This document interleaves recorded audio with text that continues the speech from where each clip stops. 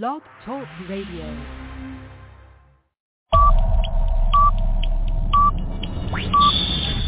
Ten, 9, 8, 7, 6, 5, 4, 3, 2, 1, 0.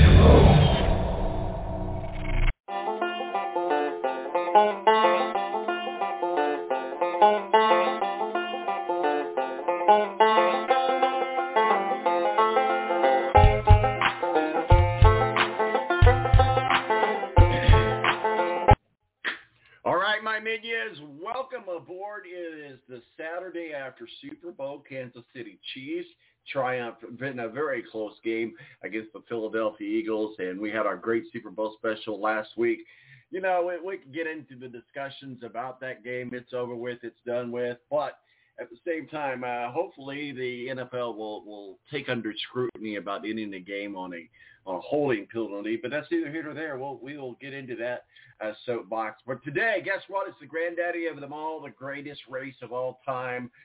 Begins today and tomorrow. Obviously, the Xfinity race I'm referring to and the Daytona 500 tomorrow. Got a lot of things on tap to talk about today with that. So we'll get into that here in just a little bit with Steve Wilson from SpeedwayDigest.com, editor-in-chief and our official NASCAR contributor, Tony Donahue of the Tony D Podcast and BurnoutSports.com, all joining us to break down the Daytona 500, and it's really quite a race to talk about. Well, maybe second best. Next to the Indianapolis 500 is the best race to talk about. Let me put it that way. And so we'll pull out the old DraftKings and spin the dial and see what happens and what drivers we land on later today. But first and foremost, we've got the triumphant return of Rick Riggin. And he's going to join us to help us break down a preview of what's coming up soon. Can you imagine, can you believe that college basketball championship, the March Madness, the Bracket Busters, the Bracketology, everything that comes with that is just right around the corner here. And so give us an early glimpse and an early peek at what maybe to look at. Remember, still very early, and anything can happen in March. So Rick's going to help us do that. Again, this is the 65th running of the Daytona 500, and so and it's the Craftsman Series in the Xfinity race as well. So 917-889-8516 is my digit. Stick around. It's about to get good. More fast.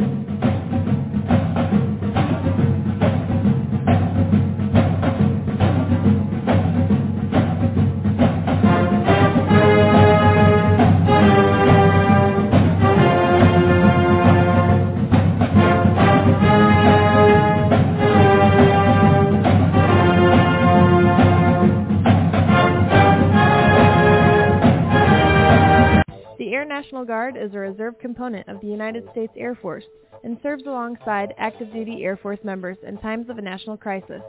In addition, the Air Guard serves the state and local community in a wide range of capacities. The reason people join the Air Guard is as diverse as our members and includes such reasons as a deep desire to serve their country, money for college, travel, new job skills, and the pride that goes along with belonging to the greatest military organization in the world. I joined because I felt a calling to serve my country, but I didn't want to be far away from my family, so the Indiana Air National Guard was a perfect fit for me. With over 95 different career opportunities to choose from and 100% paid college tuition to any state-funded college, why not give us a call? Call 1-800-841-3103 or visit online at goang.com to find out more. Again, that's 1-800-841-3103. The Air National Guard, guarding America, defending freedom. Morning face. You get it when you don't sleep well. This is what happened to Linda. Morning, guys. Good morning. Ah, what is that thing? It's me, Linda. Oh my God, it talks! Run! No, it's me, Linda from HR. It looks hungry! Save the children! Save them! Stay back! I've got mace! Ow, that went in my eyes. Quit moving! It's called beauty sleep for a reason. And there's never been a better time to get some. Get 20% off IKEA Sultan mattresses. IKEA, love your home.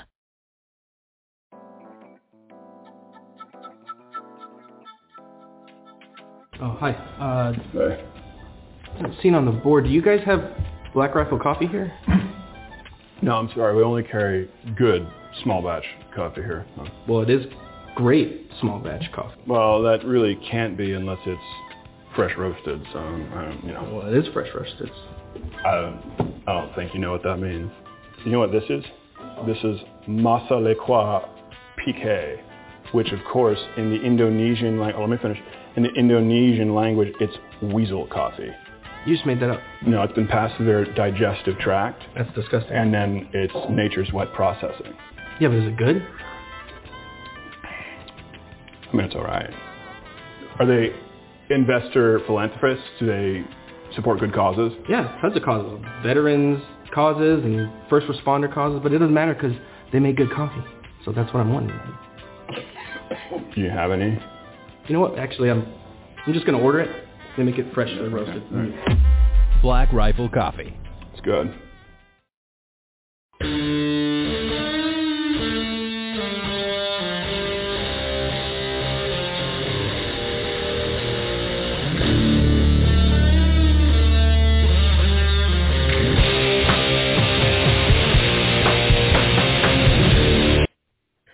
All right, welcome back to the Balance. My name is Tom Marquis, El Presidente.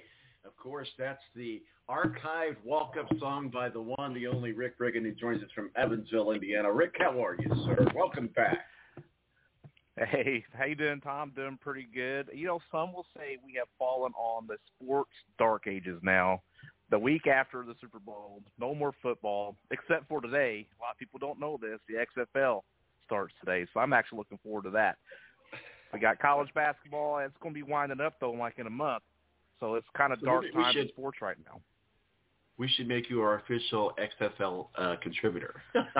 We because of I did. You're right. I did not mention that, but basically because we're outside of this segment that you and I are getting ready to do, it's going to be all Daytona 500. Real quickly, Rick, and as we just heard with Black Rifle Coffee, you and I both enjoy Black Rifle Coffee. Great cause, buy a bag, give a bag.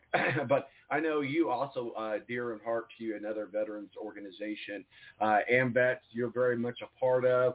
And let's take a second before we get into some March Madness talk about the AMVETS, what it is, what they do. And a lot of people don't know that you're an author, or at least correct me if you still are, but you used to be an officer inside the AMVETS organization with the local Evansville branch there. So let's talk a little bit about the AMVETS. I certainly love what they do, being a veteran myself. You're Air Force, and I appreciate your service. And is your son-in-law's in the Air Force too, correct? Yes, that's right. Okay, that's what I thought. So yeah, I'm good. I'm good like that. That was the only way that you would allow him to marry your daughter, isn't it? Yeah. Yeah, you're right. You know, I used to be. Go ahead.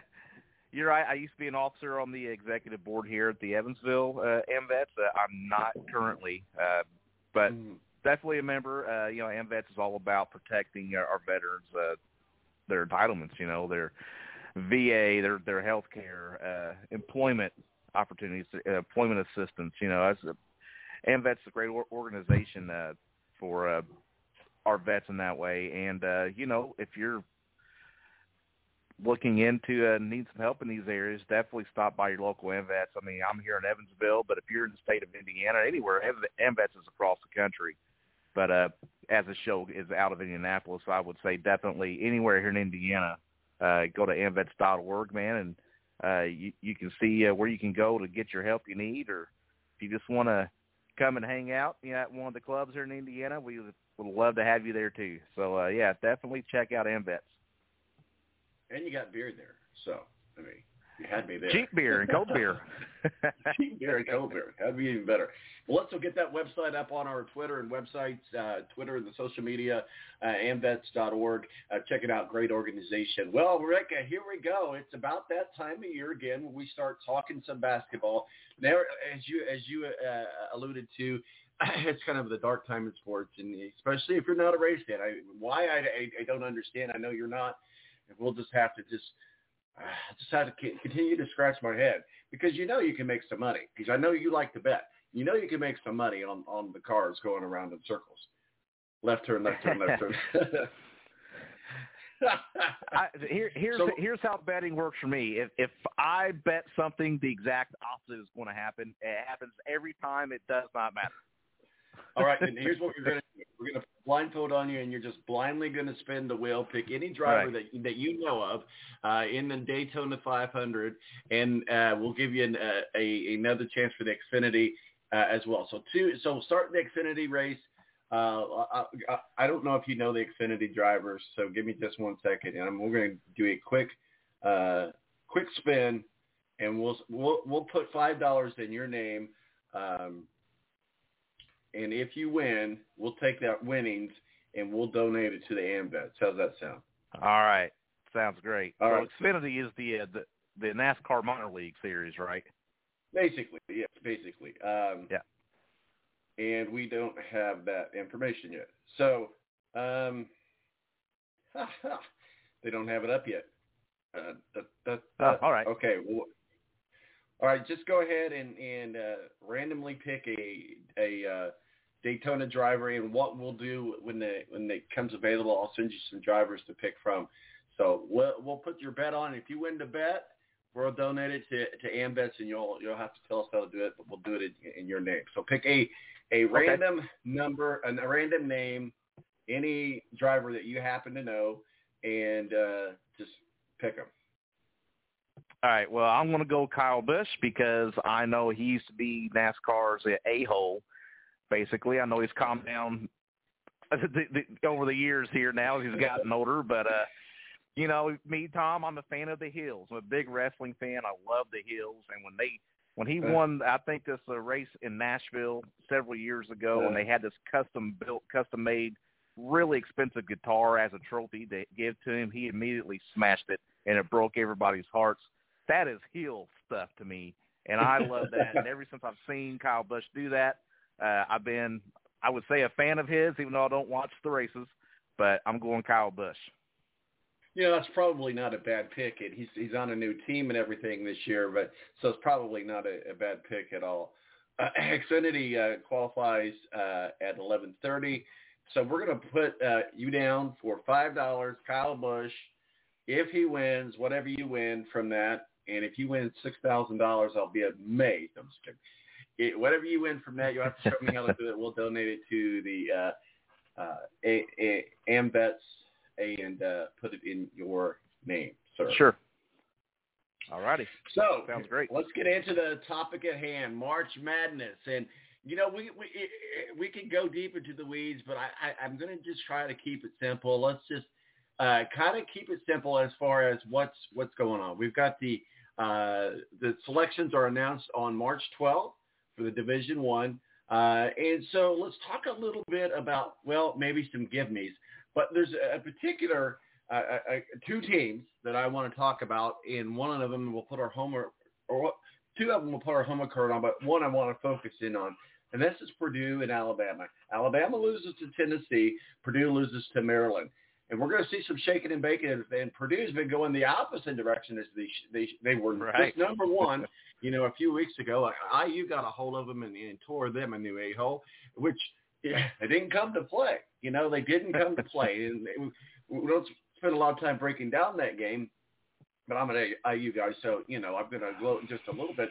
But I still think IU's got a good program. We'll get to them here in just a minute because they are on my list of teams to talk about.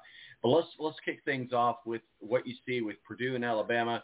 Obviously, both former number one teams. You would think they're still going to get very much in the top four, which we'll get to that. My thoughts on that here in just a second.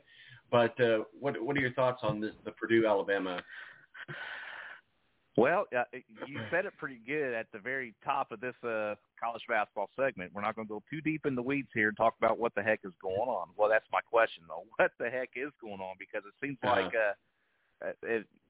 these teams in the top three actually don't want to be there because every time they step up in the top three and get ranked number one, they take a step or two back. Now, we haven't seen that with Alabama, but I feel like that's because the SEC isn't all that good in college basketball this year. I think this year the Big 12 is the best conference. So we haven't seen Alabama take that step back, but they're winning close in games they probably shouldn't be winning close. They should be blowing out teams, and they're just not quite doing that.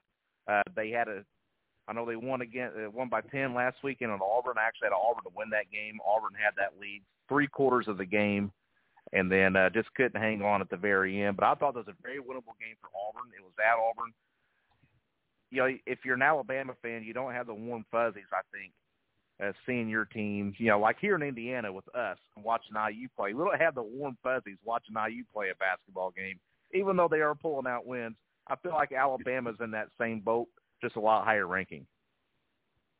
Yeah, absolutely. Well, let's get into some of the power looks at where we're looking at things for the 2023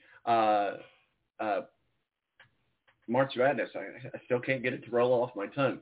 I'm just going to go through a series of teams. Huh? Not necessarily. Yeah, I'm just going to go through a series of teams and you just kind of tell me what your thoughts are, and then we'll kind of break down. So I'm just going to kind of look at basically the top 10, the Power 36. We'll start with Houston.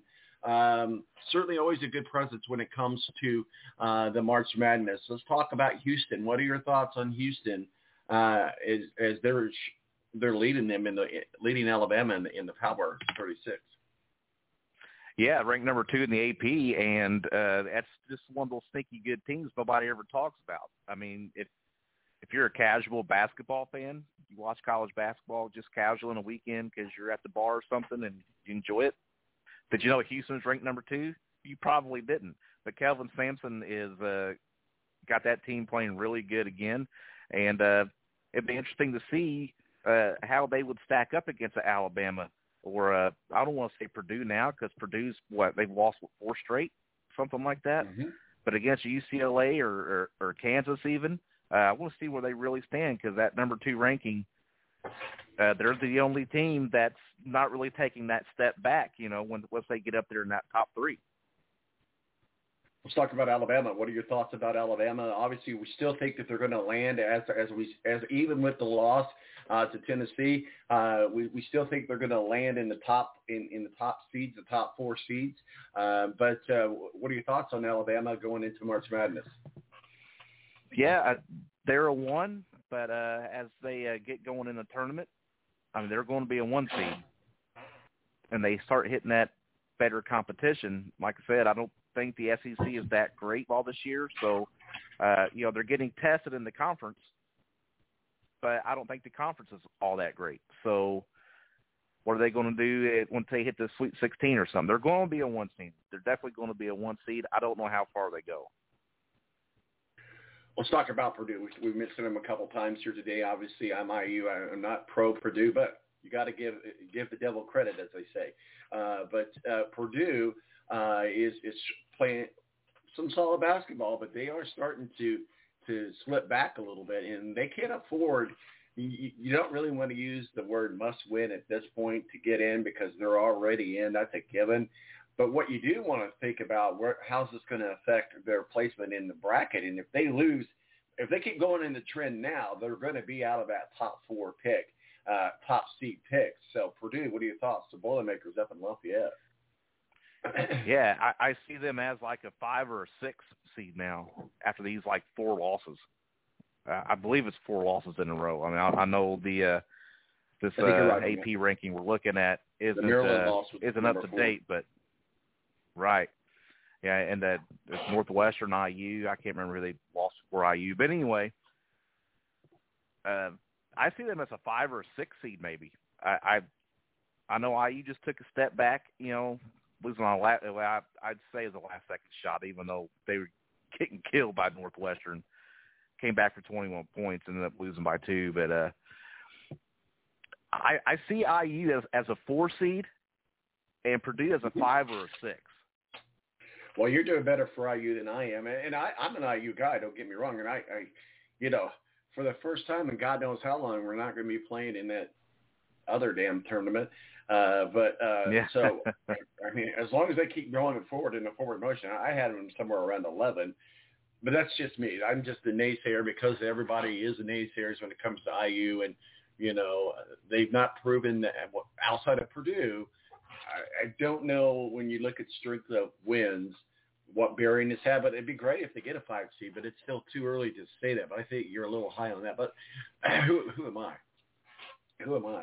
Yeah, there's a lot of basketball left, and if IU just that they win out, or if they just have one more loss, or if they have a good showing in the tournament, in the Big Ten tournament. I mean, a 4 seed is definitely possible, and I think they're going to do it.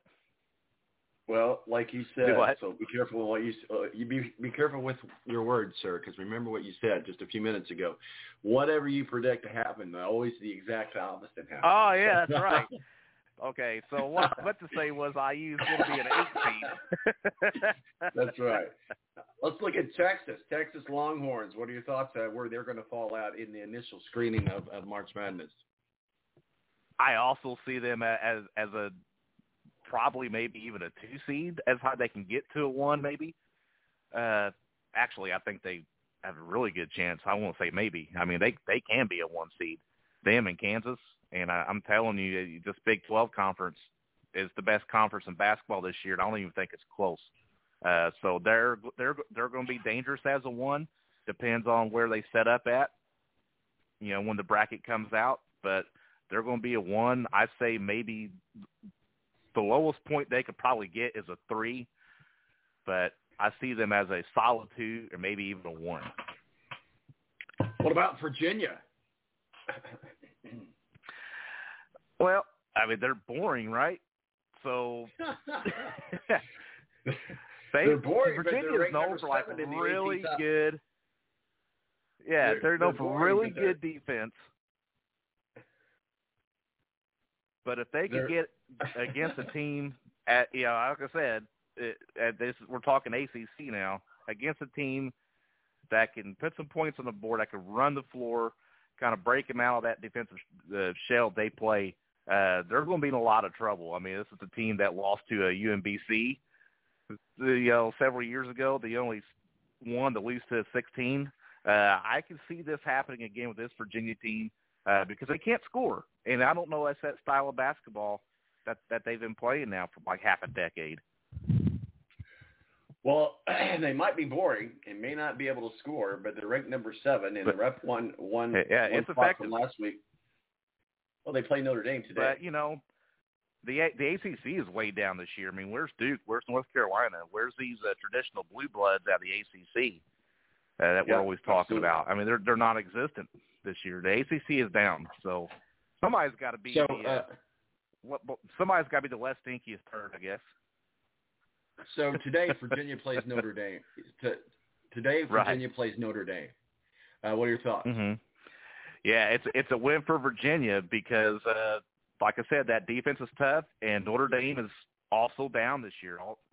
They have struggled at a hard time scoring, and it's unfortunate because Mike Bray's final year announced his retirement, at the beginning of the season. So, and Notre Dame's just not as good as people's thinking they could be, and they just have a hard time scoring. If you're going against a team like Virginia, which is really great at defense, it's going to be an easy win for Virginia.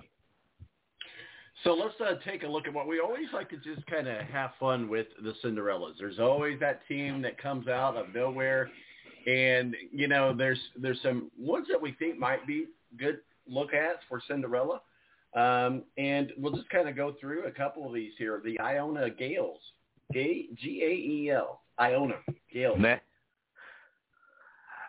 You know what? Are they still coached by Rick Pitino? Can you look that up? Because if they are, I think that's a good pick. Yeah, stand by. Yeah. It got some dead air here, yeah. So I think Iona is a great pick. Of course, we like talking about the Illinois Chicagos. I don't think Rick Pitino is the head coach at Iona. So there you go. Yeah, so I think that's Iona in the Cinderella team. Yeah, what they put don't them in, do very and well what they don't do very well is they don't do well at shutting down the guards at all. So there's that part of the Oral Roberts. That's another team. Oral Roberts, Golden Eagles. What are your thoughts about that? I think it's a great place to go get braces, go get your teeth fixed if you have a cavity. No, I know. I like Oral Roberts. They're in Tulsa is where they're from, and they beat Kentucky in the NIT tournament. We might be talking a decade ago now. Any Kentucky fans that are Just won't let that. Just won't let that. Listen, there you guys. You guys won't let that die. You won't let the loss of Evansville die. But yeah, Well, it's hard to pick the Cinderellas because some of these teams he's going to make the tournament. Well, too. Some of these have conference rules where they got to win their conference championship or they don't even get in. Very, very true. That again, we're talking that's the other possibility. We're talking about teams that we see might come in, but you make a valid point there. But 2 years ago, don't forget what Oral Roberts did 2 years ago. They studded Ohio State and Florida in the NCAA state tournament. So they're a great perimeter shooting team. So they don't do very good at defending points either. So it is what it is. Rick Riggin, Georgia's from Evansville, Indiana. He's been on the show for a good number of years, on and off. He's been on a hiatus, but we're so glad that he's back with us, and we're talking some college basketball and what's going on with the college basketball teams. So let's talk about Indiana while we still got a few moments here. We've kind of skipped the rock across them. But let's talk about Indiana, what they've been able to do, and talk about the new coach, the coaching staff they have. They've made a lot of good positive moves to put them where they're at now. We follow Indiana University quite thoroughly. It's been a long time since we could say that Indiana is a basketball team. We're now a state. We're now more known for a football state. But certainly I see a silver lining of the back to glory with IU. Give me your thoughts on IU overall 2022 season, moving into 23 March Madness. Yeah, and I think when they hired Mike Woodson last year and brought him in from the NBA was, of course, he's a former player at IU. Sure. But I thought that was great. And, but it's a different game from the NBA to college. And I think it took last year and maybe the beginning of this year to kind of figure things out for Coach Woodson, for him to figure out. And I think what he's done has really turned up the intensity of how this team plays defense and how they try to execute on offense, because the Big Ten is physical. That is a physical conference in basketball, and you have to play with a certain amount of intensity or you don't have a chance. And I think he's figured out and got this team playing with a lot more intensity. I think the only thing they lack now is shooters. Now, they have Jalen Hood-Schifino, I think, can shoot the ball from anywhere, but that is about all they got for shooters.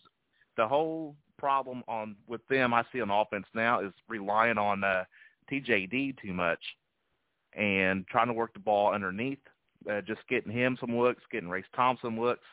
But when you go against teams and you know that's what you're trying to do because you don't have outside shooters, it makes it tough to play offense. I think that's the only thing they lack is just shooters. Okay, I thought you were continuing your thought there. No, I agree with you. So I'm excited to see what happens with them. So, Rick, what are your thoughts overall? The NFL season's over with. Your Lions didn't do what you had hoped they would do. But who am I to talk? They were really close, though. They were really close. They came back. They did come back. But what we talked with Ed quite extensively throughout the season, and he was not on the bandwagon of the Eagles repeating to the Super Bowl. I thought it was a great Super Bowl. I thought it lived up to the hype. I don't know, the holding call at the end, I think, just created a bad taste in my mouth. And I would have rooted for the Chiefs had they been playing anybody else but the Eagles, but been living vicariously with the Eagles through Ed for so many years. I like the Eagles, and it was a great game overall. But what were your thoughts on the Super Bowl, and what were your thoughts on the NFL season this past year? Yeah, so that holding call was absolutely terrible, even if there wasn't even a defender at all. Who was that? Was that Juju Smith-Schuster that got, I guess, held and spun around or whatever? I think you're right, yeah. Yeah, so even if there wasn't a defender in front of him whatsoever, he wasn't getting to that ball that was thrown 20 yards downfield. I mean, it wasn't going to be catchable no matter if there's a defender on him or not. He wasn't getting to that ball. But what they also missed was an offensive face mask, lineman on lineman, right from the official who didn't call it. So I'm going to go out here, and I'm going to be I don't know if I'm the first guy on your show to say this, but Patrick Mahomes is getting that Tom Brady treatment, okay? And that's not a good thing because it's not a good thing for the league. It's not a good thing. I guess if you're a Chiefs fan, it's a great thing. But for the rest of us, if we can see it, he's definitely getting the Tom Brady treatment. Mm-hmm. You're not the first one to say it. We actually talked about it last week, and a little bit before that. And one of the things we talked about in the Super Bowl special last week was if they win, this D word's going to start flying around for the Kansas City Chiefs. And Patrick Mahomes is the next heir apparent to Tom Brady. And so the word dynasty is going to start. It's already starting to be murmured. So, I hate that word dynasty. Maybe because I don't like the word, what it means, what it indicates, but whatever. But I don't not yet anyway. I don't see that the Kansas City Chiefs are a dynasty team. I certainly see that Patrick Mahomes is a great quarterback, but he's not the heir apparent to Tom Brady. Not yet.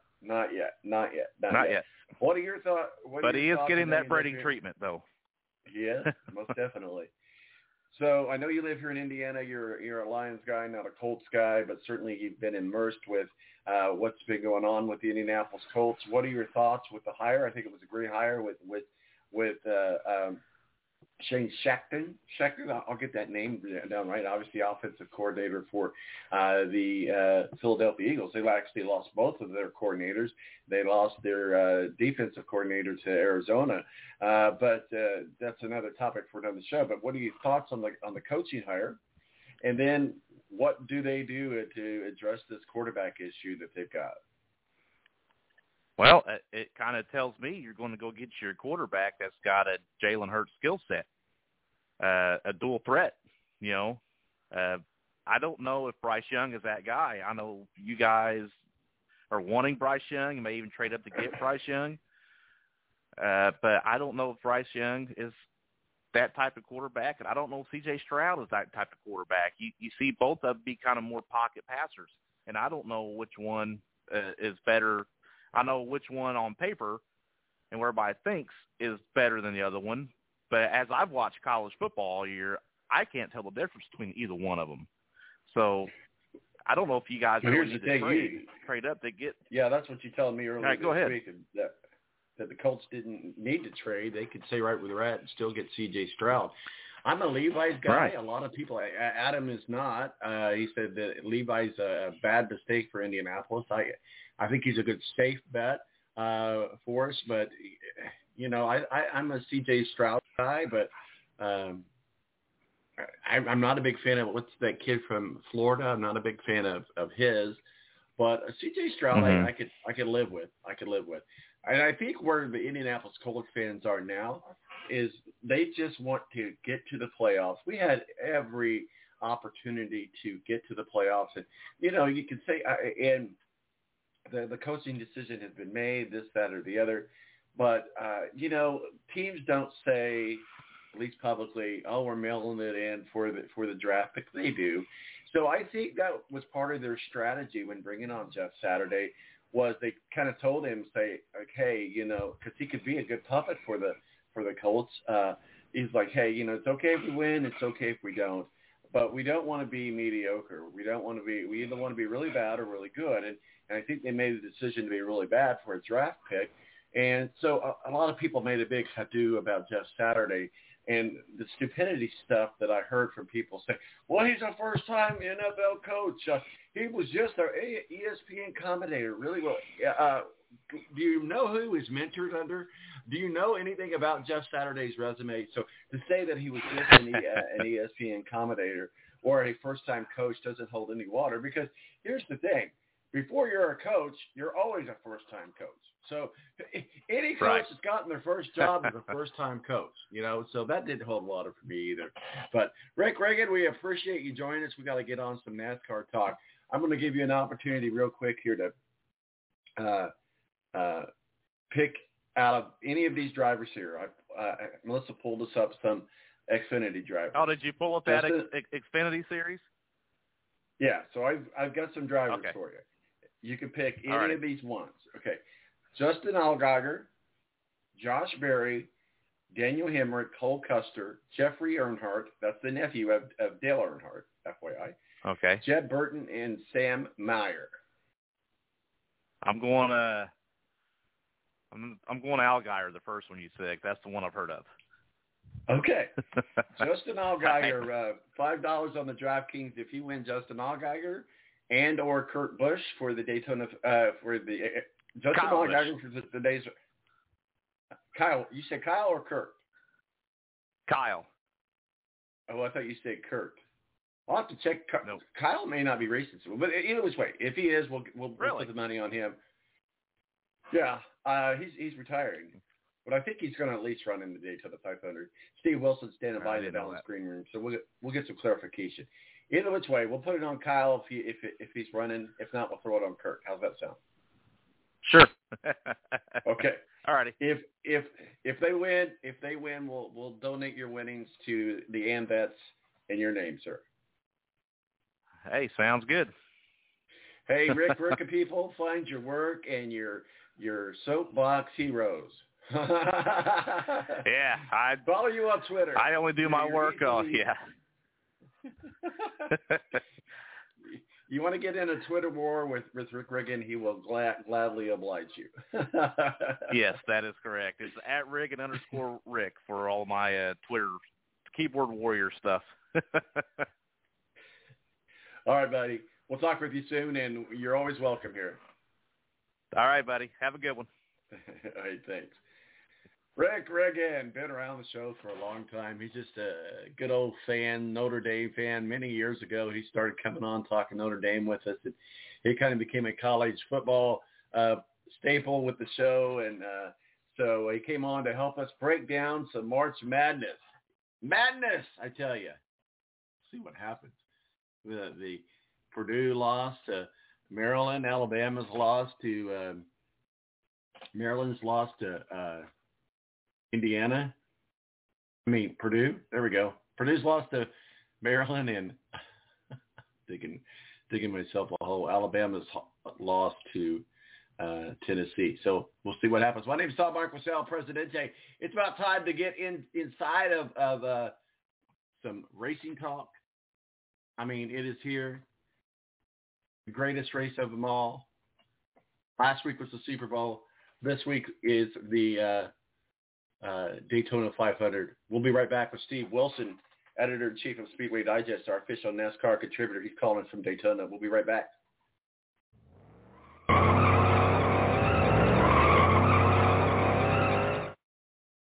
Give me fuel, give me fire, give me that which I desire. Ooh.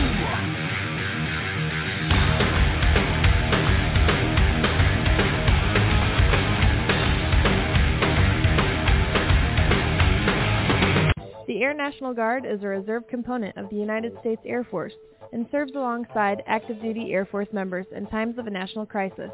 In addition, the Air Guard serves the state and local community in a wide range of capacities. The reason people join the Air Guard is as diverse as our members and includes such reasons as a deep desire to serve their country, money for college, travel, new job skills, and the pride that goes along with belonging to the greatest military organization in the world. I joined because I felt a calling to serve my country, but I didn't want to be far away from my family, so the Indiana Air National Guard was a perfect fit for me. With over 95 different career opportunities to choose from and 100% paid college tuition to any state-funded college, why not give us a call?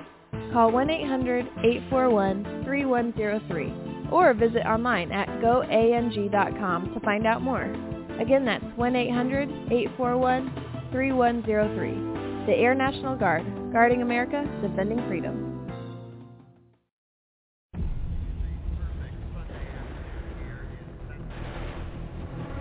The Great American Race. You don't get a name like that by chance. No, that's something you earn. Because this isn't just another race. It's a run at history.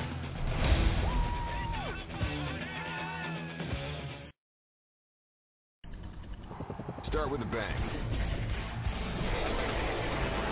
Invite a bunch of friends, then fill the infield like a rock concert.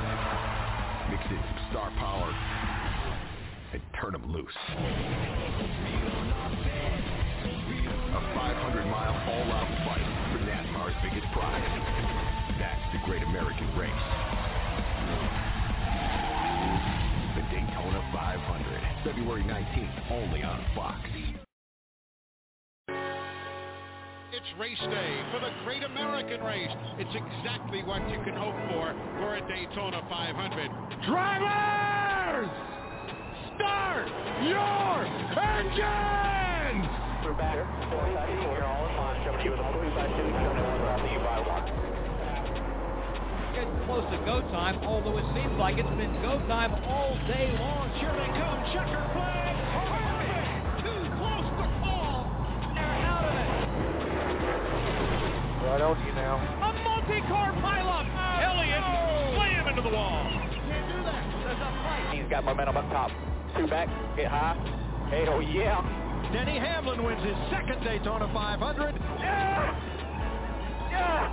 This was for Dale Earnhardt Sr. and all those senior fans. Come on, Brady. I won the Daytona 500. I won the Daytona 500. Victory comes to the Daytona 500. All right, and welcome back to the Balance. My name's Saul Marquez, now Presidente, the granddaddy of them all, the greatest race of them all. So many different titles to go with the greatest race outside of the Indianapolis 500 to watch, I would say, is the Daytona 500. Steve is supposed to be calling us from Daytona. Steve Wilson, editor-in-chief of Speedway Digest. But joining us now is Tony Donahue of the Tony D podcast from BurnoutSports.com. How are you, sir? Well, hopefully we'll get all the laps in tomorrow, unlike last night in the truck race where it rained and it only ran 79 of the 100. So exciting weekend for racing, especially for NASCAR fans out there. Well, let's get right into it. Obviously, Daytona is, next to Indianapolis, probably one of the greatest races to watch and to be a part of. As we look at a high level, just break down tomorrow's Daytona 500, and then we'll get into the Xfinity race and break down some storylines of the Daytona 500 of this year. Yeah, I think you got to go back to Thursday night's dual race. It always seems like if that first race in the dual race is, cool, calm, and collective, and everybody's staying calm and behaving themselves, that second one becomes chaos, and we saw that second one become chaos. Kyle Busch out front, leading. I heard you guys talking. Kurt Busch is officially retired after his concussion last year. Kyle Busch is in a new car this year. He's driving for Richard Childress in that 8 car. It's a black 8 car. He's teamed up with Austin Dillon. Kyle Busch was leading. And then, we talked about this last year, the two guys that always seem like they find their nose in chaos, and that's teammates Ross Chastain and Daniel Suarez. Suarez gets Kyle Busch squirrely, wrecks him, wrecks about half the field, including Austin Hill, who had to race his way in. He was eliminated, including Travis Pastrana, who had to get in on qualifying time from Wednesday night, but that allowed the Noblesville native and full-time IndyCar driver Connor Daly to move through, even though he was 2 laps down, and advance to the Daytona 500. So it's the 64th driver in the history of auto racing to start both the Indianapolis 500 and the Daytona 500. So he'll be the 32nd driver as long as he makes a qualifying attempt at the Indianapolis 500, which, barring anything major catastrophic, that's going to happen. But again, it seems like the Fords were super quick in qualifying. It was Hendrick Motorsports again, with Alex Bowman setting the record for the 5th straight year. He will take the green flag in the Daytona 500. Or William Byron's up there as well. I think you're looking at, Hendrick Motorsports. You're looking at Richard Childress and Austin Dillon, who's won the Daytona 500. Kyle Busch, his teammate. And then can the Fords hook up together? The Penske's are always good here. Austin Cindric won last year. Ryan Blaney has a couple Talladega wins under his belt. That's a team. That's a team to look out for. In Penske, with Cindric, with Ryan Blaney. But what other Fords can step up? Remember Michael McDowell 2 years ago and the upset win in the Daytona 500. You've got Harrison Burton in that 21 car that has won the Daytona 500 in the last 15 years. He's been fast. Can the Fords over at Stewart-Haas Racing step up? And then what will we see out of Toyota? Toyota really hasn't shown us too much with the Gibbs cars, but it's a wide-open field per usual. Well, let's talk about Jimmy Johnson. Obviously, big storyline for this year's Daytona 500. He returned to a very familiar position on Friday in the front of the NASCAR Cup Series with a lap of 194.225.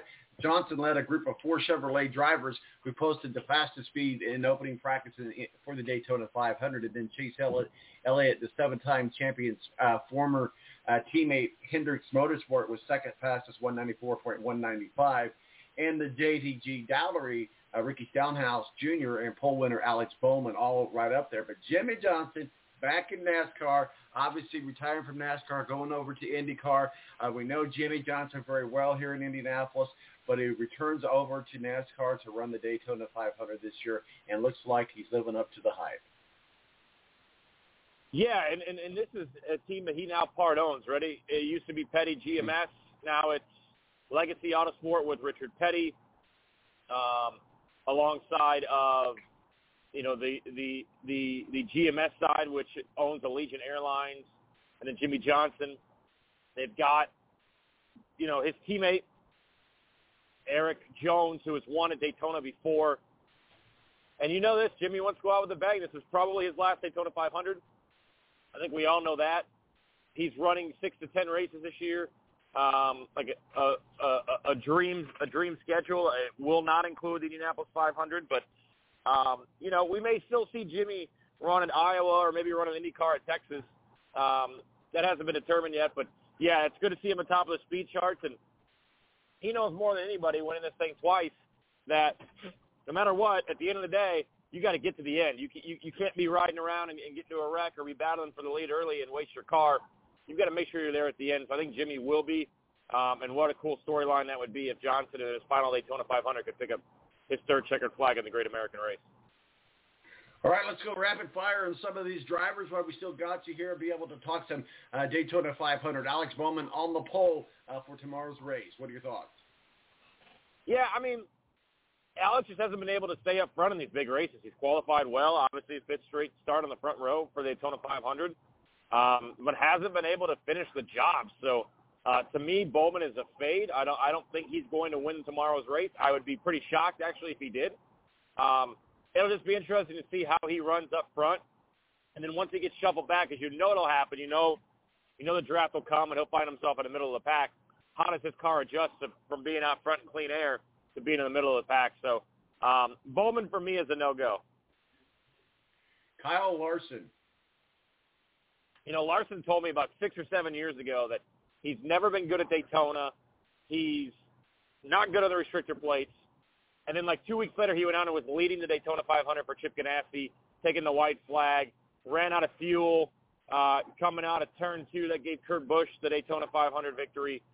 I like Larson. Do I think he's going to win tomorrow? No, but I certainly think he'll be in contention for a top 5 and a top 10. Joey Logano.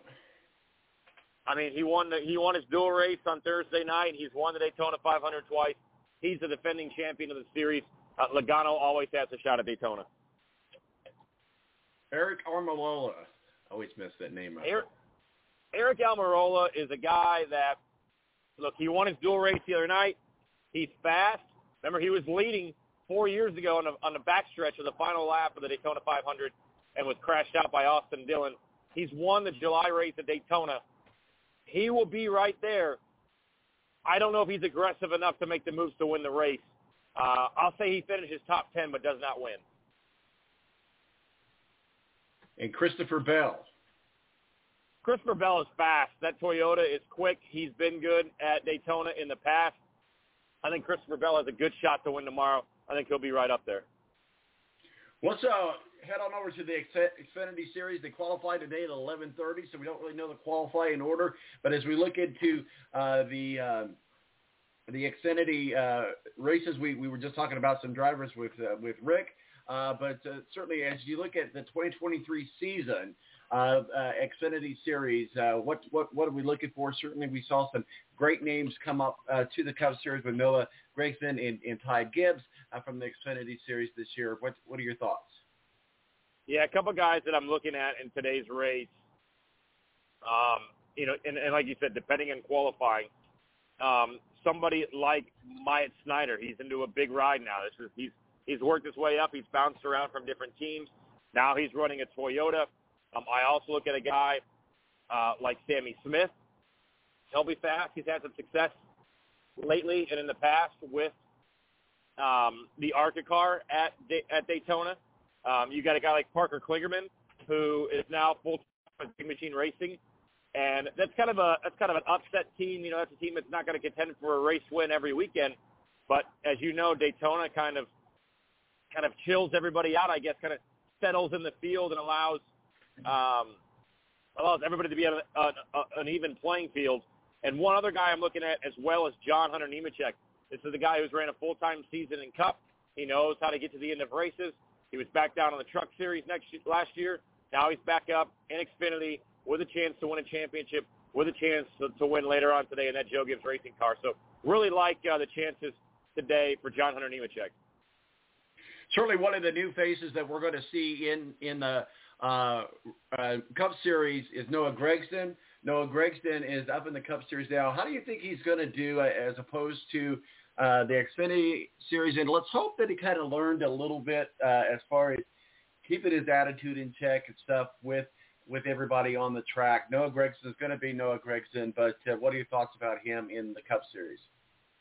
Well, I mean, running for Richard Petty and running for Jimmy Johnson, you've got 14 championships in every room that you step into. You hope you learn from that. It seems like he is going to always be in the middle of something, and I just don't trust him in the middle of a pack to not do something dumb, to not wreck somebody, to not put his nose where it doesn't need to be. Gragson, it's going to be a steep learning curve his rookie season, a lot because we just don't know how good that car is. The Richard Petty cars haven't been the greatest in the past, but we'll see. I think, like you said, he's got a lot of learning to do, and the best way to learn at Daytona is to finish all 200 laps and give yourself a chance on around lap 190 to be able to pull it out at the end. Yeah, absolutely. So let's kind of go through some drivers here real quickly on the Xfinity side. Let's talk a little bit about Justin Allgaier. Rick picked him to win because that's the name that he knows, but that's neither here nor there. Justin Allgaier, what are your thoughts? Yeah, with Allgaier, he's been there before, and you talk about experience being the key at Daytona, especially in the Xfinity Series. You get a lot of drivers that don't have a lot of experience that get up towards the front, want to race each other a little too early. Allgaier should be there as long as he doesn't get caught up in anybody's mess. I'm not going to pick him to win, but I certainly think he'll be right around that top 10. Brandon Jones, what are your thoughts about him this year? He had some good wins last year, and I think with Brandon Jones last year, you kind of learned that, okay, this guy can actually finish a race. He can win. He's very aggressive. He will go for it.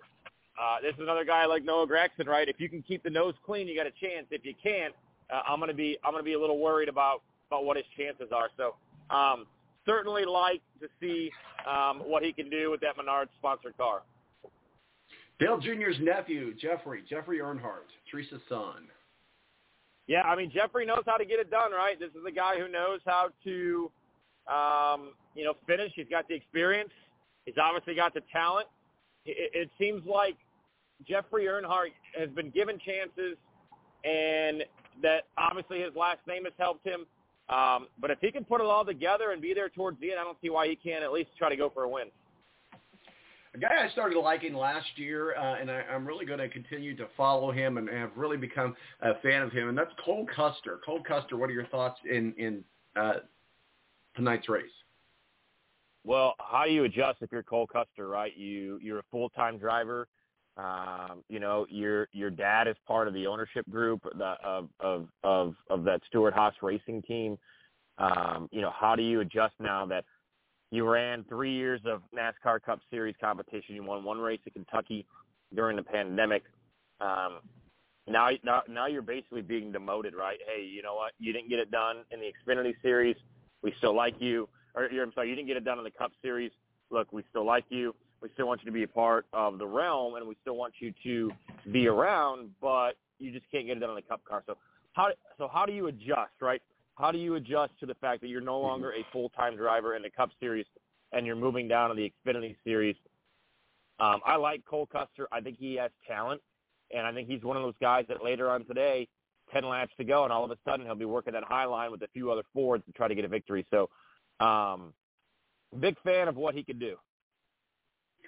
Well, we're talking with Tony Donahue of the Tony D Podcast and BurnoutSports.com. I know we only got you here for just a few more minutes, but let's kind of look at the NASCAR series and just look at the, you mentioned some of the team owners. We like Hendricks Motorsports. Let's talk about Penske. We've kind of been quiet about him today for no particular reason, but let's talk a little bit about Team Penske in the Daytona 500. Yeah, just like I mentioned a little bit earlier ago, Ryan Blaney's the guy that knows how to win. He's got it done at Talladega. That 2-car is good as well with Austin Cindric on board. What can they do? And then obviously Joey Logano has 2 Daytona 500 wins. He won his dual race. I think Penske will lead the charge for Ford that has had a lot of speed. They've had a lot of qualifying speed. Does that translate over 200 miles to a race win? We shall see, but I don't think you can count on any of those 3 drivers knowing that Logano's got it done at Daytona twice. Ryan Blaney's been knocking on the doorstep of a Daytona 500 win for the last several years, and obviously in his rookie season last year, Austin Cindric picked up his first career win and his only career win to date at the Daytona 500. So, yeah, I certainly think that you can't overlook Team Penske, and it's usually a smart bet for one of those 3 drivers to win, and certainly they'll get a driver inside of the top 10. So I followed that series, that docu-series, Race to the Championship last year. I hope they're bringing it back. I haven't heard. I think they probably are. But the team that I really got liking and attached to, if you will, is Trackhouse Racing and Daniel Suarez. I love the whole story of Trackhouse Racing. I know there's the whole thing in the back end where there really are 2 bigger racing teams that just kind of broke down to one smaller team, but I like Trackhouse Racing a lot. I think a lot of fans just can attach themselves to that team. I'm one of those. Trackhouse Racing, what are your thoughts about them this weekend? They're always just in controversy, right? Like, everybody liked them at first. It was this new team. They bought out Chip Ganassi Racing. Everything was all good. Suarez gets a win on a road course.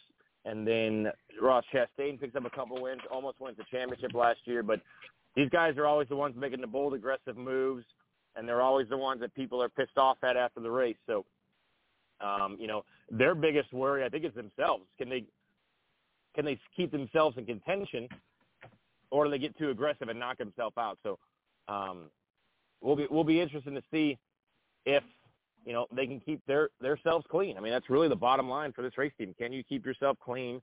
Can you get to the end? And we saw already in the dual race, Ross Chastain dumped Kyle Busch halfway through the race, making aggressive moves towards the front of the pack, and it ended up costing a lot of people really good race cars. So we'll just see if they can keep it clean.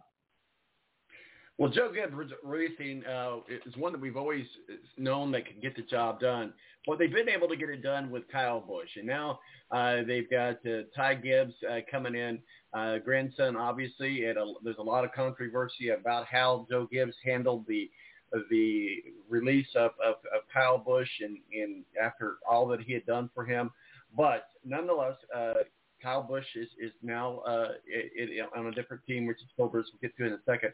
But Joe Gibbs Racing this weekend with Ty Gibbs really leading the banner, if you will, for Joe Gibbs Racing.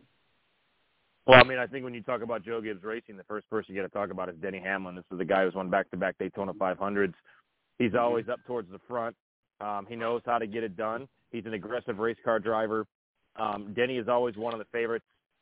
He's one of those guys that kind of reminds me back in the 90s of Sterling Marlin. Like, every time you went to Daytona, Sterling Marlin in the 90s, whether he was with, Morgan McClure Racing in that Kodak car, or he was with Chip Ganassi Racing in the Coors Light car, was always a threat to win at Daytona. Obviously, winning back-to-back Daytona 500s. Sterling Marlin did that in 94 and 95. Denny Hamlin, multi-time Daytona 500 champ. But can a guy like Christopher Bell take that next step this year? He's got a few race wins under his belt. He's going into his third full-time season in Cup. Can he take over some of that veteran leadership role? Can he move things forward in the future, and then pick up the slack for maybe a guy like Ty Dillon, or excuse me, like a guy like Ty Gibbs, who doesn't have that experience, who's new. So, and Martin Truex Jr. is right there as well. I mean, you can't mention Gibbs without mentioning their two veterans leading the charge, and Martin Truex Jr., who started out the year already with the win in the Busch Clash a few weeks ago, and a guy like a guy like Denny Hamlin, who knows how to get it done at Daytona. So that's what I'm looking for with Joe Gibbs Racing. Let's talk a little bit about Tony's team, Stewart-Haas. Obviously, Kevin Harvick announced his retirement this year. This is his retirement lap, likely his last Daytona 500. Even the retired people have a way of coming back to the Daytona 500, asked Jimmy Johnson. But Kevin Harvick has had a great career. Let's reflect a little bit about number 4, Kevin Harvick, in the Ford car, obviously leaving Stewart-Haas. Where does that leave them as a team at the end of 2023?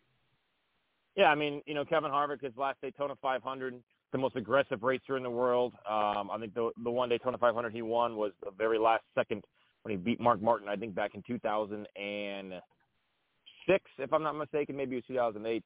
I don't know the exact year. Yeah, I mean, maybe that's why Cole Custer got moved down. Is there another guy that we can see? I like Harvick. I like his teammate Chase Briscoe a lot, too. Chase Briscoe's a guy that, he's always right there. He always just seems to keep himself clean. And 5-10 laps to go, he's inside of the top 10. So we'll see what Stewart-Haas can do. I don't know if Kevin Harvick's going to win. I do think Chase Briscoe is going to have a chance. But we'll see. It's a goodbye tour for Kevin Harvick, and he deserves it. What a great career he's had, dating back to obviously when he first took over for Dale Earnhardt back in 2001 in the second race of the season.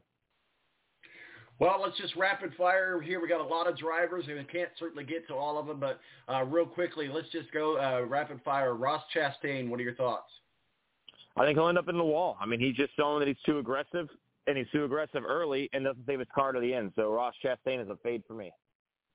Bubba Wallace. Bubba's always in the top 10. He's always in the top 5. He's got a runner-up finish in the Daytona 500. I think he will be there. It just always seems like he'll lead a bunch of laps. He'll look like he's going to win, and he'll end up 4th or 5th. And then you're going, then they're interviewing after the race, and he's super pissed off that he didn't get it done. And it's like, well, dude, you've had a lot of opportunities to get it done. Give me a top 10 for Bubba Wallace, but I don't think he'll win. Ricky Stenhouse Jr. Yeah, so Ricky Stenhouse Jr. is interesting. He's got a Daytona win in the summer race. He's got a Talladega win. He's always fast. He doesn't have a teammate. So he's going to have to work early on in that race to gain the trust of a few other Chevy drivers, a few other Chevy teams. Maybe that's a Trackhouse. Maybe that's Hendrick Motorsports. Maybe that's RCR. If he can find help, and he can find help in pushing him, he'll have a chance up front. Another driver I enjoyed getting to know in the docuseries that raced the championship is Corey LaJoie. They really showed the human side of Corey and really the ups and downs, emotional roller coaster of what it means to be a NASCAR driver with Corey. So Corey LaJoie, number 7, what are your thoughts on the Chevy? I really like Corey LaJoie. Really like his teammate Ty Dillon at Spire Motorsports. Here's why. There's always a team. It could be furniture. It could be front row with Michael McDowell. I think this year he ran well in the truck race last night at Corey LaJoie. Ty Dillon, Corey LaJoie both ran well in their dual races. This new car in NASCAR has kind of evened out the field a little bit. As mentioned last year with Ross Chastain Trackhouse Racing winning 2 races, that probably wouldn't have happened in other years without this new car. Ty Dillon, he's an aggressive driver. He's got a lot to prove. He'll go for it. He's consistently been in the top 10 of Daytona, and Corey LaJoie is a guy I think is knocking on the door. Really, his only hope to win a race is probably on a restrictor plate. I think he can be there. If he's got the fastest car, he'll be there. If not, unfortunately, they'll probably shuffle him back through the field because the bigger teams will gang up on him. Another longtime veteran, Brad Keselowski.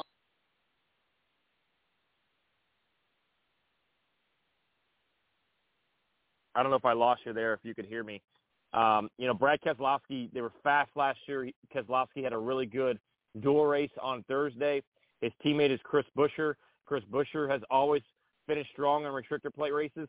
They have a chance as kind of that smaller team at Roush Fenway Keselowski Racing to hook up with each other and possibly go for the win. And, Tom, I think I lost you.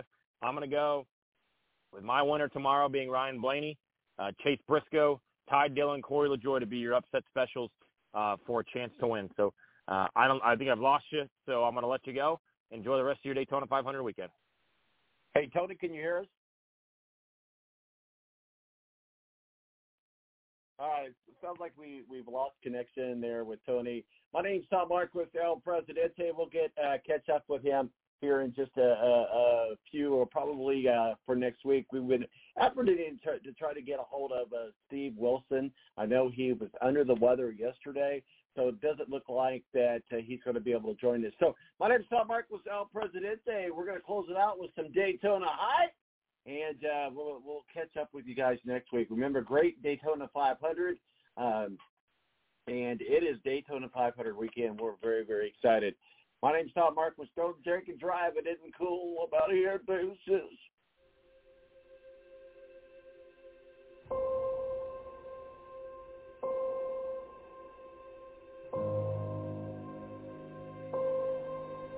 This place is special, man. When you go through the tunnel here, it's some kind of vibe you get when you roll in for the first time.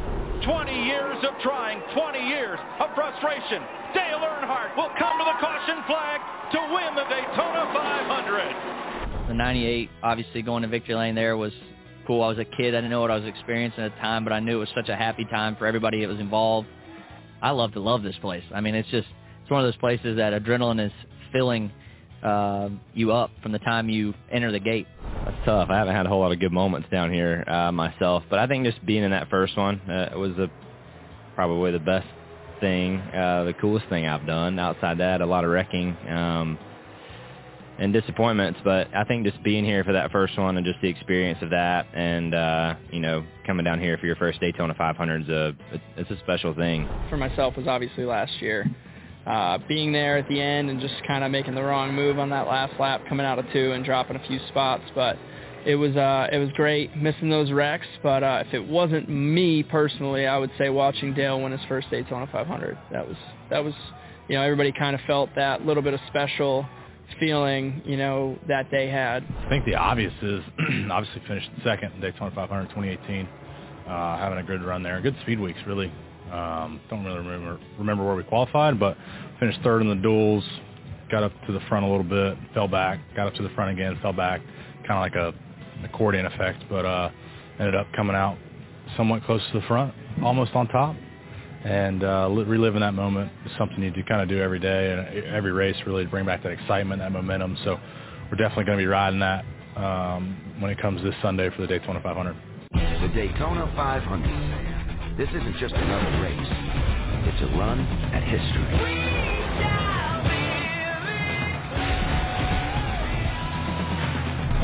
Sunday at 2:30 Eastern on Fox. Cars, biggest, most famous, prestigious race. The Daytona 500. Hell yeah, guys! Start your engine! Daytona 500! Great day to be a champion. Jeff Gordon here, and I'm here to let you in on a major secret. You know that 7-time champion who retired? A lot of you may know him as the GOAT. Well, he's coming back to Florida for one more go at it. Hey, JG. What's up? Jimmy? What? Not who you were expecting? Jimmy Johnson, he will be in the car at the Daytona 500. I'm back behind the wheel at the Great American Race. What is it about you 7-time champions? You can't stay retired. I didn't come this far to come this far. I like that. Might use that. Who said that? Tom Brady. Oh. Try that again. We got one.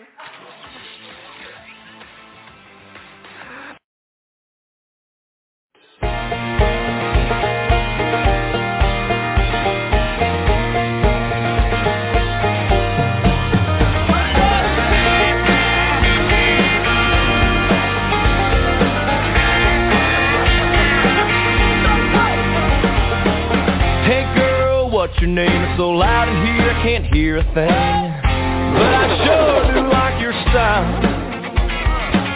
And I can see you came to rock in your blue jeans and white tank top. Man, that look drives me wild. And it's, hey now, here we go, DJ. Don't you play nothing slow. Keep those girls out on the floor. Gotta make them wanna come back for more. Then hair, let the sun went down. Be hair, let me come back around. Closed all week, it's time to play. Gonna get a little bit sideways.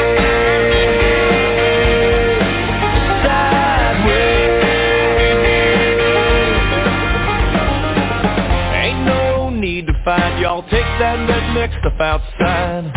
That's what parking lots are for. But once you're out, you ain't coming back. The velvet rope ain't got no slack. Man, they're busting down the door. And it's, hey now, here we go, DJ. Don't you play nothing slow. Keep those girls out on the floor.